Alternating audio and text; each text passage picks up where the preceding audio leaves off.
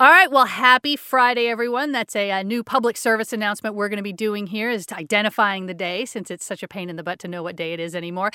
Unless, of course, you're listening to this after we drop at some later date, in which case I'm sorry for adding to your confusion. Nonetheless, this recording is dropping on a Friday. It is the Damn Interesting Week podcast. My name is Jennifer Lee Noonan. And I'm Angela Epley. And this was a damn interesting week.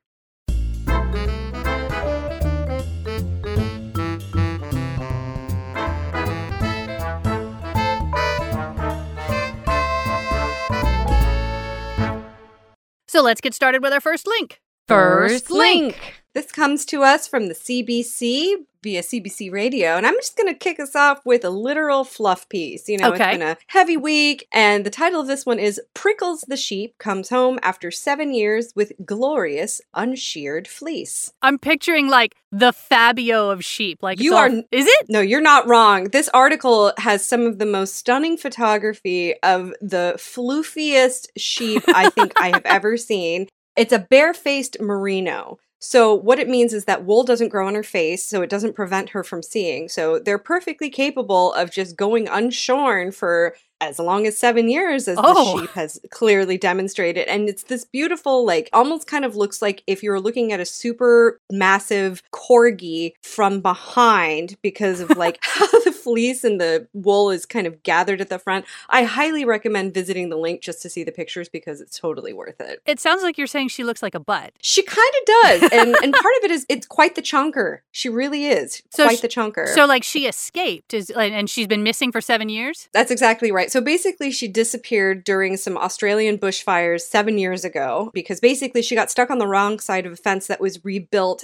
after a fire that ravaged the state of Tasmania in 2013. And they managed to catch her. They didn't realize that she was actually missing because the farm, it's a family farm. They've got thousands of sheep. But then one night, a father-in-law installed a night vision camera on the property and saw this great white fluffy thing come down and peer into the lens. They thought it was just sort of like a random occurrence, but then the family was having a barbecue outside for their son, and the sheep showed up again. So they were setting up, they looked across the dam, they saw this big round thing on the other side, and they were like, wait, I think that's the crazy sheep we saw in the video.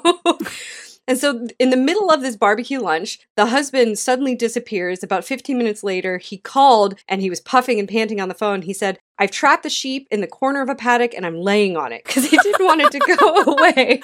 That's one way to capture it, I guess. I mean, you know, given the girth and the size of this thing, I think it really took having to just sort of like lay on top of it to be like, no, sheep, you stay here. It was probably pretty comfortable. All things considered, it could have been a much more uncomfortable sort of capture. You're right.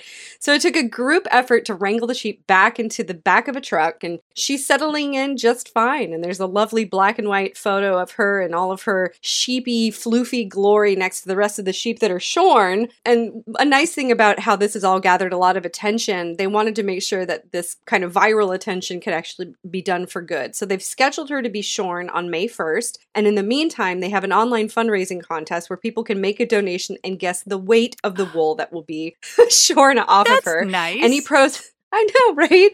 The proceeds will go to the United Nations Refugee Agency because the family thought the worst place on the planet to be at the moment with this disease would be a refugee camp, and they want to help however they can. So they're using the story of Prickles the sheep coming home with her amazing fleece for a good cause. I'm assuming they had to have named it after they got her back. If they had thousands and they didn't know she was missing, like, they don't have names for all thousands of their sheep. You're absolutely right. The article notes that the creature, who is now called Prickles, she may have just been sheep 214 or something like that. And hopefully Prickles is not because she's gotten all these sticky burrs or anything else like that. But yeah, I imagine the fur is probably pretty gnarly. Like, I wonder if they can even use it. Like, I mean, obviously they have to shear her and everything, but I wonder if after they weigh it, they can do anything with it, or if it's just like, no, this...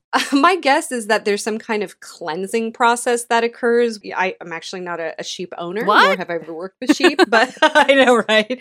But my guess is that there's probably some kind of cleaning process for, you know, even well-tended, non-escaped, regularly shorn sheep. That's true. So, regular sheep get dirty too. And actually, I bet only the outside is dirty. I bet down, you know, you get down to the core, like you could take core samples of the wool and it would be nice and clean on the inside. Exactly. Moisturized with all that lanolin. Who knows? This might beget another kind of viral fundraiser where they could use the actual wool from the sheep to make some kind of caftan to then auction off for further proceeds. I think that would be a great idea. Y'all can have it in Australia. Take it and run with it. Make some money. That would be really cool if this inspires a whole new brand of luxury wool that takes 7 years of investment because the inside is so much softer than your regular farm sheep. Well, I think that's if I'm recalling correctly, that may be what cashmere wool kind of has a similar thing. Oh, yeah? Where it has to come from, I think, sheep or maybe goats. I think they're on high elevations, and so they've got to have better inner layers to keep themselves warm, so it's denser and softer. Or I could be making that up. That wasn't one of our damn interesting curated links this week, but Google around and go down a sheep hole. You could always Google it, and by the end of your Googling adventure, you may decide you are going to be a sheep owner. Pick one up and have it in the yard. They're majestic creatures if these pictures are any indication. All right, next link. Next link. Well, this one is from the BBC. How the fake Beatles conned South America. Fake Beatles as in Beatles? Yes, the Fab Four. It's not entirely a con. It was one man's con and most everybody else was just sort of along for the ride. But what happened was in 1964, band manager Bob Yorey saw, Beatlemania sweeping the nation. He said, we got to capitalize on this. He either took a band that was already one he was managing, or he just sort of picked a band and said, you guys, you're my new project. But they were called the Ardells, and it was 4 young men. And he said to them, we're going to rebrand you into the American Beatles, Beetles. Oh, so it was, just close enough to not be trademark infringement, but also it was sort of a fun little gag. And they weren't a cover band. They weren't trying to trick anybody. It was basically just sort of a marketing joke to kind of get attention and get themselves on marquees and get more gigs. But they did grow their hair out and dress the same. They put on the suits and the black turtlenecks, and they kind of did their best to lean into the joke. But it was very clear they were not the Beatles. So they were playing at a club in Miami, and this Argentinian promoter, Ruby Duclos, spotted them and said, oh my God, you guys are amazing. We want to sign you on a concert tour for Argentina. And the American Beatles were like, cool, it's time for us to hit the big time. But Duclos, he did not make it clear to all of the Argentinian gigs that these were not actually the Beatles. He very clearly tried to scam them and said, I'm bringing the Beatles to Argentina, which the Beatles had never gone to South America. And they were hugely popular there. Even today, they said that between Mexico, Uruguay, and Argentina, all 3 of those countries have as much engagement with the Beatles on YouTube as they do in the UK. They're just very, very popular, yeah. And of course, it started to go sour very quickly. Initially, it got out of hand because competing TV stations had booked them for the same night, and they had ended up having a confrontation at the airport as the band arrived. And so these boys get off the plane, and there's these 2 crowds from Channel 9 and Channel 13. And on the one hand, Channel 9 had the enforceable contract. But Channel 13 was much more linked in with the bribery and the local authorities. And so it was pretty clear that Channel 13 was going to get them. So Channel 9 said, we're going to bring backup. They called one of their professional wrestling performers named Karadagian. And they said, we need you to bring a bunch of your bulky friends for a confrontation. We're not going to tell you what it is. And they literally tried to carry off the boys. Basically, they had these big wrestlers on one side and cops on the other. And there was a judge there trying to mediate the contract dispute at the time. What a circus! Yeah, and Channel 13 managed to kidnap the drummer. Channel 9 got everybody else into the car, but Channel 13 was like, no, you got to negotiate to get your drummer back. And so they figured out whatever the contract dispute was. And it's not clear at this point. No one seems to have realized that they weren't the real thing. The only evidence...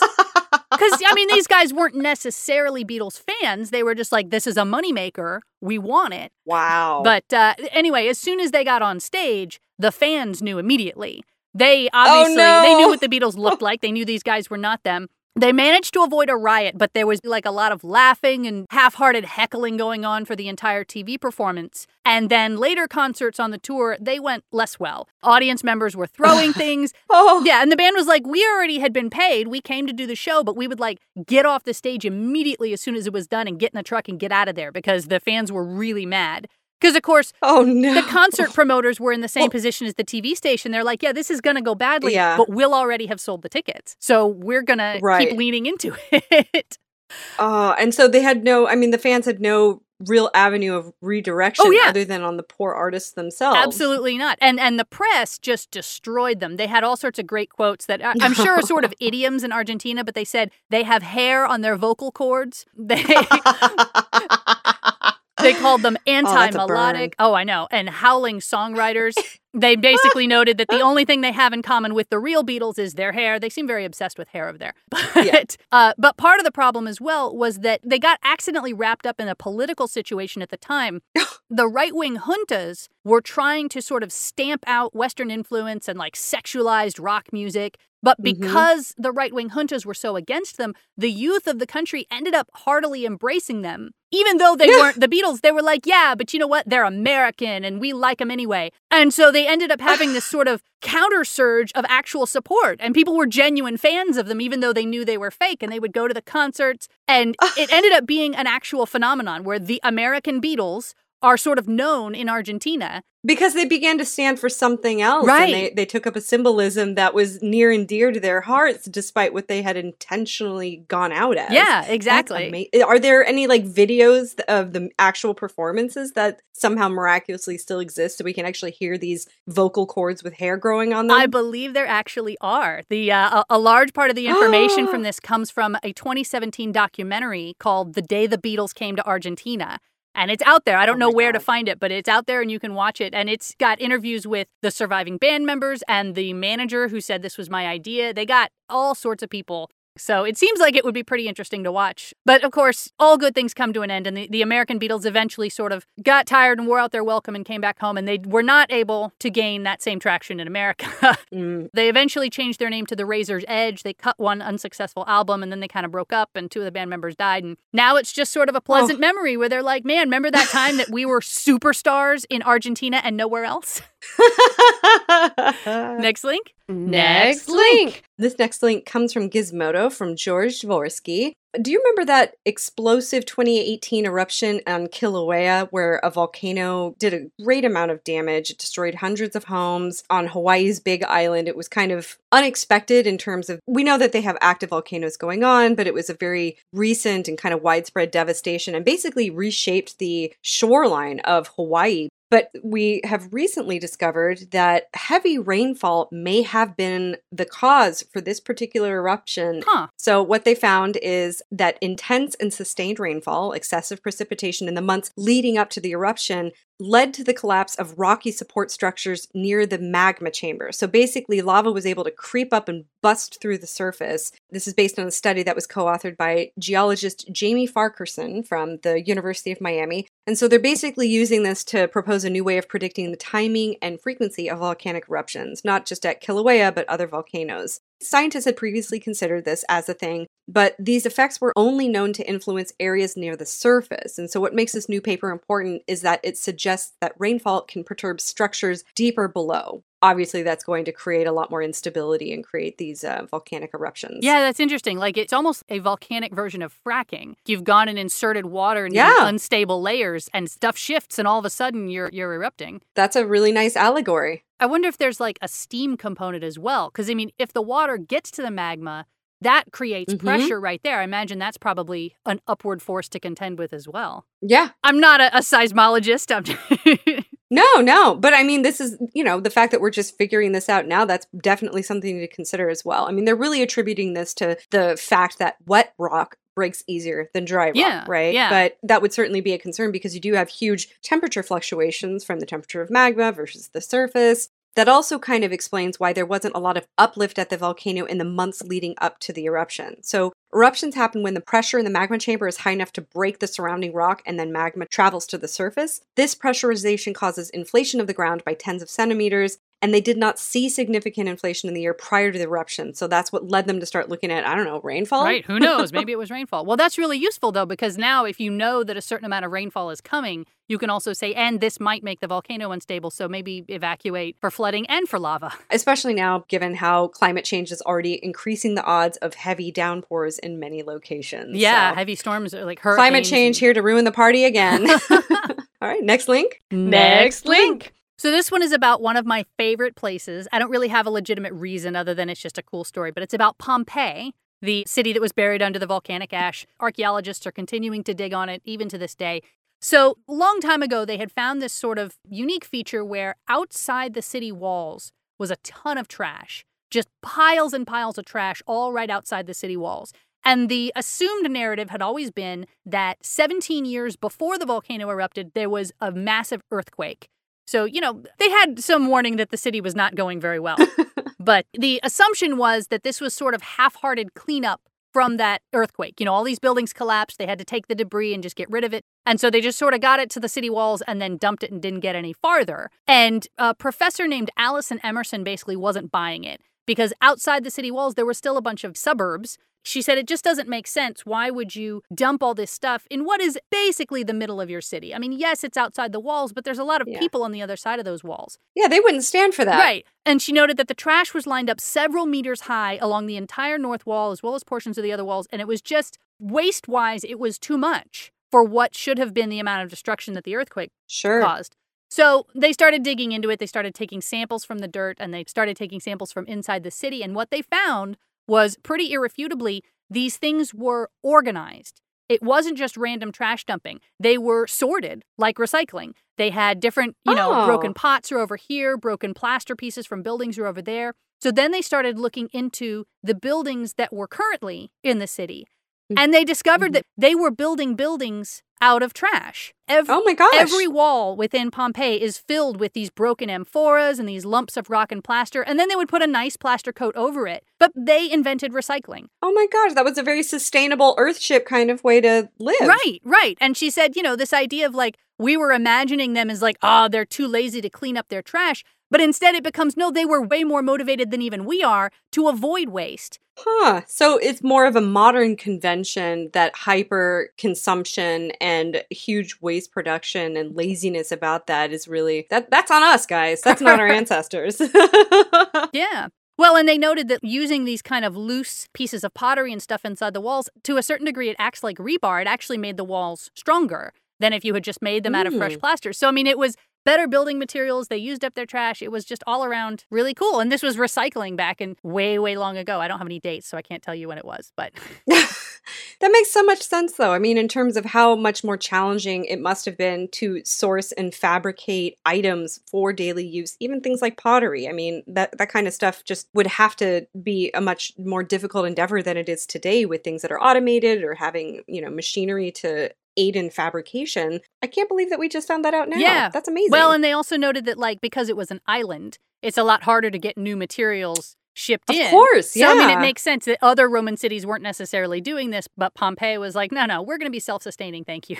I know that with certain Earthship constructions that are done in New Mexico and kind of the desert areas of the United States, things like tires, even plastic liter soda bottles tend to get used in creating these walls because not only does it, like you say, act like rebar, it also has insulating properties for temperature variations so that you have less of a reliance on needing AC or anything like that. That's amazing. Yeah. It's an ancient tradition born again. Ingenuity will solve everything, I guess. Certainly true. All right, next link. Next link. This article is from The Guardian by Catherine Gammon, and it's called A Tiny Scientific Marvel. Olaf the IVF toad brings hope to at-risk species. Is this IVF pregnancy IVF? Oh, yes. Nice. And it's got this really cute picture of a super teeny tiny toad on a gloved finger. It's probably half the length of the human fingernail. It's just a little bitty buddy. But basically, Olaf was the first amphibian born via IVF using sperm that was frozen and thawed. I'm assuming they're endangered, and that's why they weren't just let's go knock up some frogs. They had some reasons. That's true. An ecologist at Mississippi State University who assisted with a project said, we were able to recover a genetic lineage that had disappeared. Oh, wow. So we were able to produce an offspring from dead parents. They basically reintroduced a genetic line back into the population. Wow. I know. Isn't that crazy? So he wasn't did they put him in a surrogate, or was it just grow him in a test tube and there he is? They actually didn't get into how that was happening, but my understanding is the way that frogs reproduce is that sperm and eggs are deposited externally, right. And they have to... I'm an idiot. I was sitting there picturing a... You already knew this. You know how frogs get it on, right? They just kind of dump their stuff and it kind of merges together and...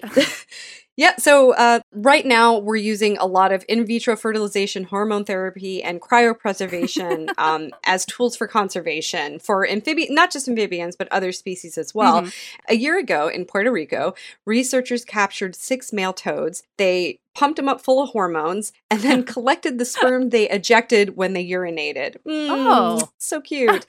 So basically, the toads usually pee when they're picked up by humans, kind of like a fear stress response. But the researchers, this is great, they also barked at the toads because toads urinate when frightened, and dogs barking is a surefire way to scare a toad. So they're just sitting there, like, literally barking at the frog in their hand, hoping it pees. That's exactly right. They would pick them up. If they didn't pee and they didn't have enough pee and semen to collect, they would have to bark at them, all dog style.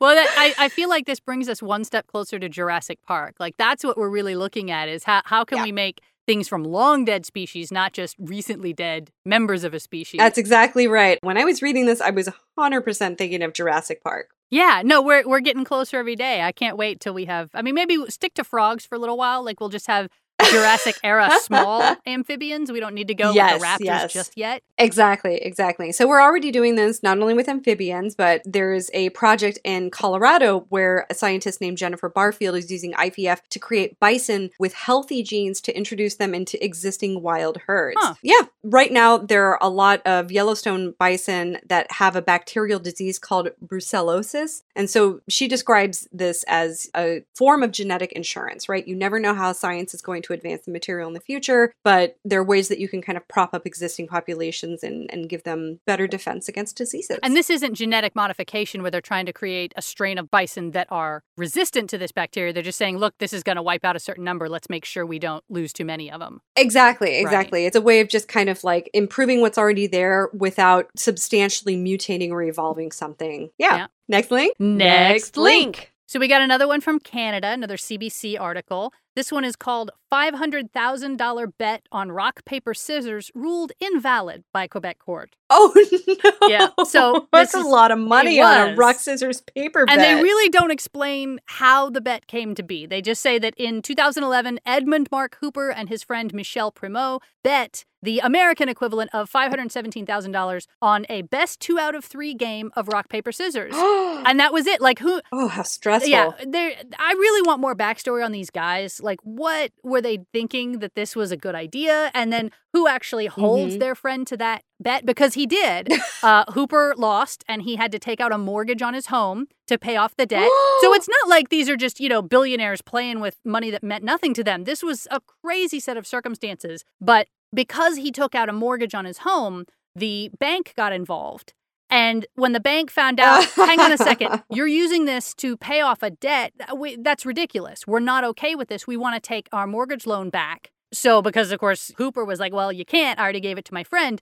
They went to court, and the bank said, we want our money back. This whole thing was invalid. Make Primo give it back to us. And the judges in the various cases, it went through a few appeals, but the judges ruled the contract invalid for 2 reasons. Number one, Canadian law says that wager amounts can't be excessive. And that's one of those, what a reasonable person says. There is no actual definition of what's excessive. It's left up to the judges. But all of the judges in this case said, yeah, that's not a reasonable amount of money to bet on a rock, paper, scissors game of all things. Right. The second reason, which is kind of more interesting, Canadian law says that any wager must be related to activities, quote, requiring only skill or bodily exertion on the part of the parties. Basically, it can't be a game of chance. And it's sort of their way of outlawing some gambling, but not all gambling. And the judges, a lot of them disagreed on this. The first judge said, oh no, this is not a game of chance. In certain precise circumstances, the game can call upon the skill of the parties, particularly in the speed of execution, the sense of observation, or the putting in place of a strategic sequence. But she ruled that nonetheless it's invalid because of the money. And they appealed it, and it kind of went up the court. And the final court, which still said, no, it's invalid because of the money, they were careful to note, no, it's a game of chance. And that part is also a reason this should be thrown out. But I think that by the time you're getting judges debating on the chance or planned nature of a game of rock, paper, scissors, you've kind of lost the point. So given those parameters, would something like arm wrestling for $20 be acceptable? Right, because then it's your actual strength. You're actually doing something in order to win the bet. And of course, this means that betting on sporting events is apparently allowed in Canada. The only thing you can't bet on is like in casinos or things where it's a random chance, which, you know, if you're trying to tamp down on the more insidious social effects of gambling, but not take people out of the standard March Madness pool or whatever, it seems like a nice little dividing line to say, no, there has to be some skill involved where you somehow earn the wager, even though you're not the one. They weren't clear whether you had to be the one involved in the activity. I think as long as someone is exerting some physical effort, it doesn't have to be you. You can wager on it. But rock, paper, scissors, I mean, there are some quote-unquote strategies, right? Like, I feel like there are some studies that have been done that if you do 2 scissors in a row, then the next one's probably going to be a rock or something like that. There's some kind of psychology just because it's a limited data set of what your options are. I know that there are rock, paper, scissors tournaments out there as well. And so there have got to be some developed strategies. I wonder if they would take that up to the Supreme Court in Canada. That's right. Well, and I've seen as well an AI that can beat you at rock, paper, scissors every time. And what it's really doing is using high-speed cameras that are trained on your hand, and it starts to anticipate as you're forming the shape. It sees what you're about to form and quickly does its hand shape because it's just faster and smarter. But it's cheating. But that is a type of skill then, right? I mean, like if you have somebody who's like a super sensor, they can process things visually a little bit quicker. Why not? Yeah. And I think that we have definitely been cheated in not being provided the circumstances that led to such an outrageous bet over those means. Yeah, no, I feel like there has to be more in the depositions or something that we can dig up that's public record because it's just not enough information. You can't say, oh, yeah, we had a bet for $500,000 over rock, paper, scissors. Oh, okay, cool. Yeah, that makes sense. Oh, that's fantastic. So, next link? Next link. This is kind of a long-form piece from Atlas Obscura by Eric J. Wallace. At Monticello, Thomas Jefferson's garden is still growing.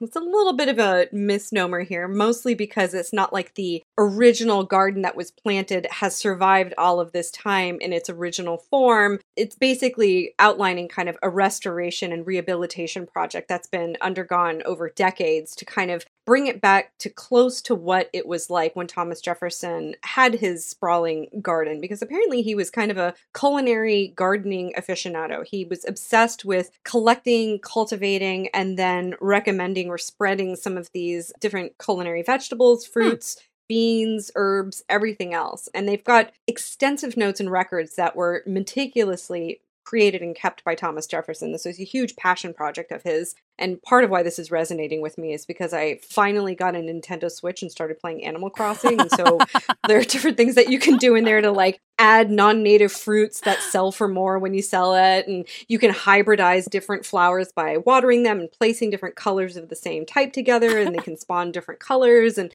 so for me, this is like super relevant, but kind of like in a neat real world application. Right. But basically over the years, it had fallen into disrepair. It had kind of been raided by different groups to harvest the materials. They go into detail kind of like how that happened, but it's been a decades long preservation and restoration effort that now is seeing a lot of historical accuracy in how these are being done as well, because they've got so many notes that they're going back to that they want to make sure. And part of the difficulty too is that some of the notes that Thomas Jefferson had about like certain varietals, they're not referred to in the same way. So it may have been like a colloquial name or a name that has fallen out of favor that was replaced later by a more scientifically accurate name or a more standardized and widely accepted name. And so a lot of it's taken some what they call botanic forensic work or detective work, where they've had to say like, you know, based on the name that he has here, is this what he was talking about? Just a labor of love on the part of a number of people. And what's cool is they also sell seed packets as well. And so it's kind of a historical seed bank at the same time.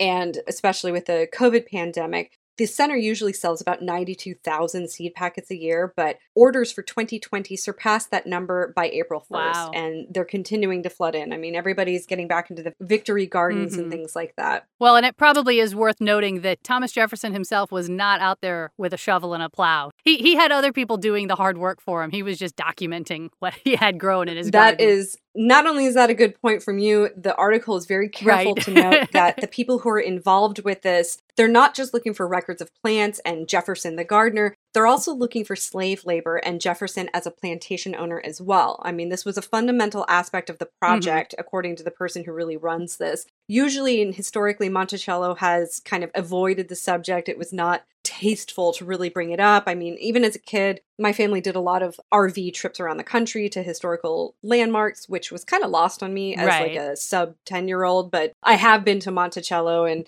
I remember hearing that people even visiting as recently as 10 years ago would, try to talk about slavery or visit the slave quarters. They were either blocked off or they wouldn't really furnish a lot of discussion about it because it's a difficult part of history, but it is a part of history as well. And so what one of the people running this project said is that the only way to paint a complete portrait of Jefferson, the horticulturist, is to present the realities of slave ownership. Yeah. And we wanted to build that information into our educational model from the get-go. Well, that's cool. I'm glad that they're covering all the angles. And hey, maybe there's a vegetable out there that I haven't tried that I would really like. We gotta get some of those seeds and see what grows up. Next link. Next link. So this one comes from 1843 magazine. It's called Before Tinder, There Was Dateline. And this is basically sort of a history of the very first major computerized dating service in the UK in 1966. And apparently it was more widespread than I thought. This was actually a thing. We tend to think of online dating as a modern thing, and certainly the online social connection of the two people using the service is new. But even back as far as 1966, these companies were using computers to create matches for their customers. So the guy who did this is called John Patterson, and he was inspired by, he was from the UK, but he had visited America, and while he was there, he was sort of hanging out around Harvard, and he was inspired by Operation Match, which was this real small little program that was run by and for students, $3 a pop, you fill out a little questionnaire, and in a few days, they mail you the names and phone numbers of your top matches. So it was just sort of a small fun thing within Harvard, kind of like Facebook was in the beginning. Yeah. And at the time, they were using one of the school's computers. That was one of the big hurdles for anybody trying to do a business like this is where do you get the computer? At Harvard, the computer was an IBM 1401, which they note is a 5-ton machine, basically as big as a room. And at the time, in 1966, they called it the Great God Computer. And so I'm not sure if people running the school were aware that this is what their computer was being used for, or if this was just kind of a fun side project that they were doing in the off hours. I'm not sure. But Patterson saw this and realized, oh man, this is way more than just college kids having a little fun. This is a real business idea. Yeah. So he went back to the UK. Somehow he rented time on a computer that was owned by IBM. Because basically any computer programmer back in the day, that was what you did. You would rent an hour on this machine. You'd go into where they kept it, use it, and leave again. He put out a bunch of ads. That was sort of one of his specialties, was marketing. He had they had a bunch of his earlier businesses in the article. One of his earlier businesses was selling eggs that had been sort of sprinkled with gluey chicken feathers to make them look more fresh. Basically, they were just eggs, but he had gone and re-glued a bunch of feathers onto the eggs so people were like, oh, this came direct from the farm. Gross. So he was big into image, he was big into marketing, and he ended up getting a lot of people signed in. Applicants would fill out a 2-page questionnaire, which was supposedly written by psychologists. That part seems pretty dubious. And then, and to sort of bolster this, aside from the standard tell us about yourself kind of questions, applicants had to draw an image. There were 6 squares on a piece of paper, and they had to turn those 6 squares into a picture that would, quote, show up the personal differences which make each one of us into a separate, unique individual. Now, there is absolutely no way the computer at the time could have scanned that or somehow interpreted what you wrote. This was very clearly just him going, let's make this a little more Freudian, and then we're going to toss that data out and just feed in the little punch cards of, yeah, I'm this many years old. This is the kind of person I'm looking for. But how funny. At any rate, it was wildly successful. They sort of ran into some hitches early on. In 1976, there was an Office of Fair Trading Inquiry, which is sort of like a government fraud examining organization, because someone made a complaint to the government after the service matched a Jewish woman with a Palestinian man. They said, you're not taking enough data. This is not cool. You need to, this is fraudulent. Basically, you're claiming to match people when we're clearly not a match. Anybody could see that if they took 2 seconds to talk to us. So they had to sort of add some more parameters and get a little bit better about their data. But as of 1982, it cost £45, and it had 44,000 customers. So, I mean, it was That's a lot of money back then. and it was back in the UK. I mean, the population is much smaller back then, and also compared to America. It was a significant process whereby people would go and meet a date, if not the love of their life. And they continued all the way up until 1997. They only started declining after Patterson's death, and they kind of failed to make the transition into digital online stuff. They were still having people, mark things on a questionnaire, and it just wasn't. But they were pioneers in the industry of the industry. That's right. Well, and they note that, like, today there's over 1,400 dating apps in Britain, and the modern programs have certainly gotten more precise about the kind of data they collect, but most of them are still largely based on a particular algorithm called the Gale-Shapley algorithm from 1962. And it's just a basic patterning algorithm which refines matches with repeated iterations of proposals and rejections. And they're all still basically using this same algorithm. There's no reason to change it because it pretty much does what it says it does. It works, yeah. So, and, they've said that it statistically, as far as like following up with people who ended up in successful relationships based on their matches from Dateline, Tinder is more effective. But nonetheless, but that may also just be because of the sheer number of users. One of the big complaints about Dateline was, look, 44,000 is a lot, but if the love of your life isn't a customer, you'll never find them on there. Right, then, exactly. You'll just get a close match based on the sample set. But, he was a pioneer, and he created the first offline dating app. And look what that hath spawned. That's right. Nothing but good things came out of it. Well, that is all we have time for today. We're glad you joined us on this, again, a Friday, unless it's not. There are many more articles on the website that we didn't get to. Some of those articles are, the space shuttle was a beautiful but terrible idea. The archaeological record is full of dog poop. And wait a second, that table has no legs. That one is from Wired. It's quite interesting. But all those and more, and the ones that we talked about today, can be found on damninteresting.com if you'd like to learn a little more about them or get a little more details. If you'd like to support us and help our podcast keep going, you can go to patreon.com/damninterestingweek. We would love to have your support. We work really hard, and we hope that you're enjoying the content that we provide. In the meantime, my name is Jennifer Lee Noonan. And I'm Angela Epley. And we hope you have a damn interesting week. Bye-bye.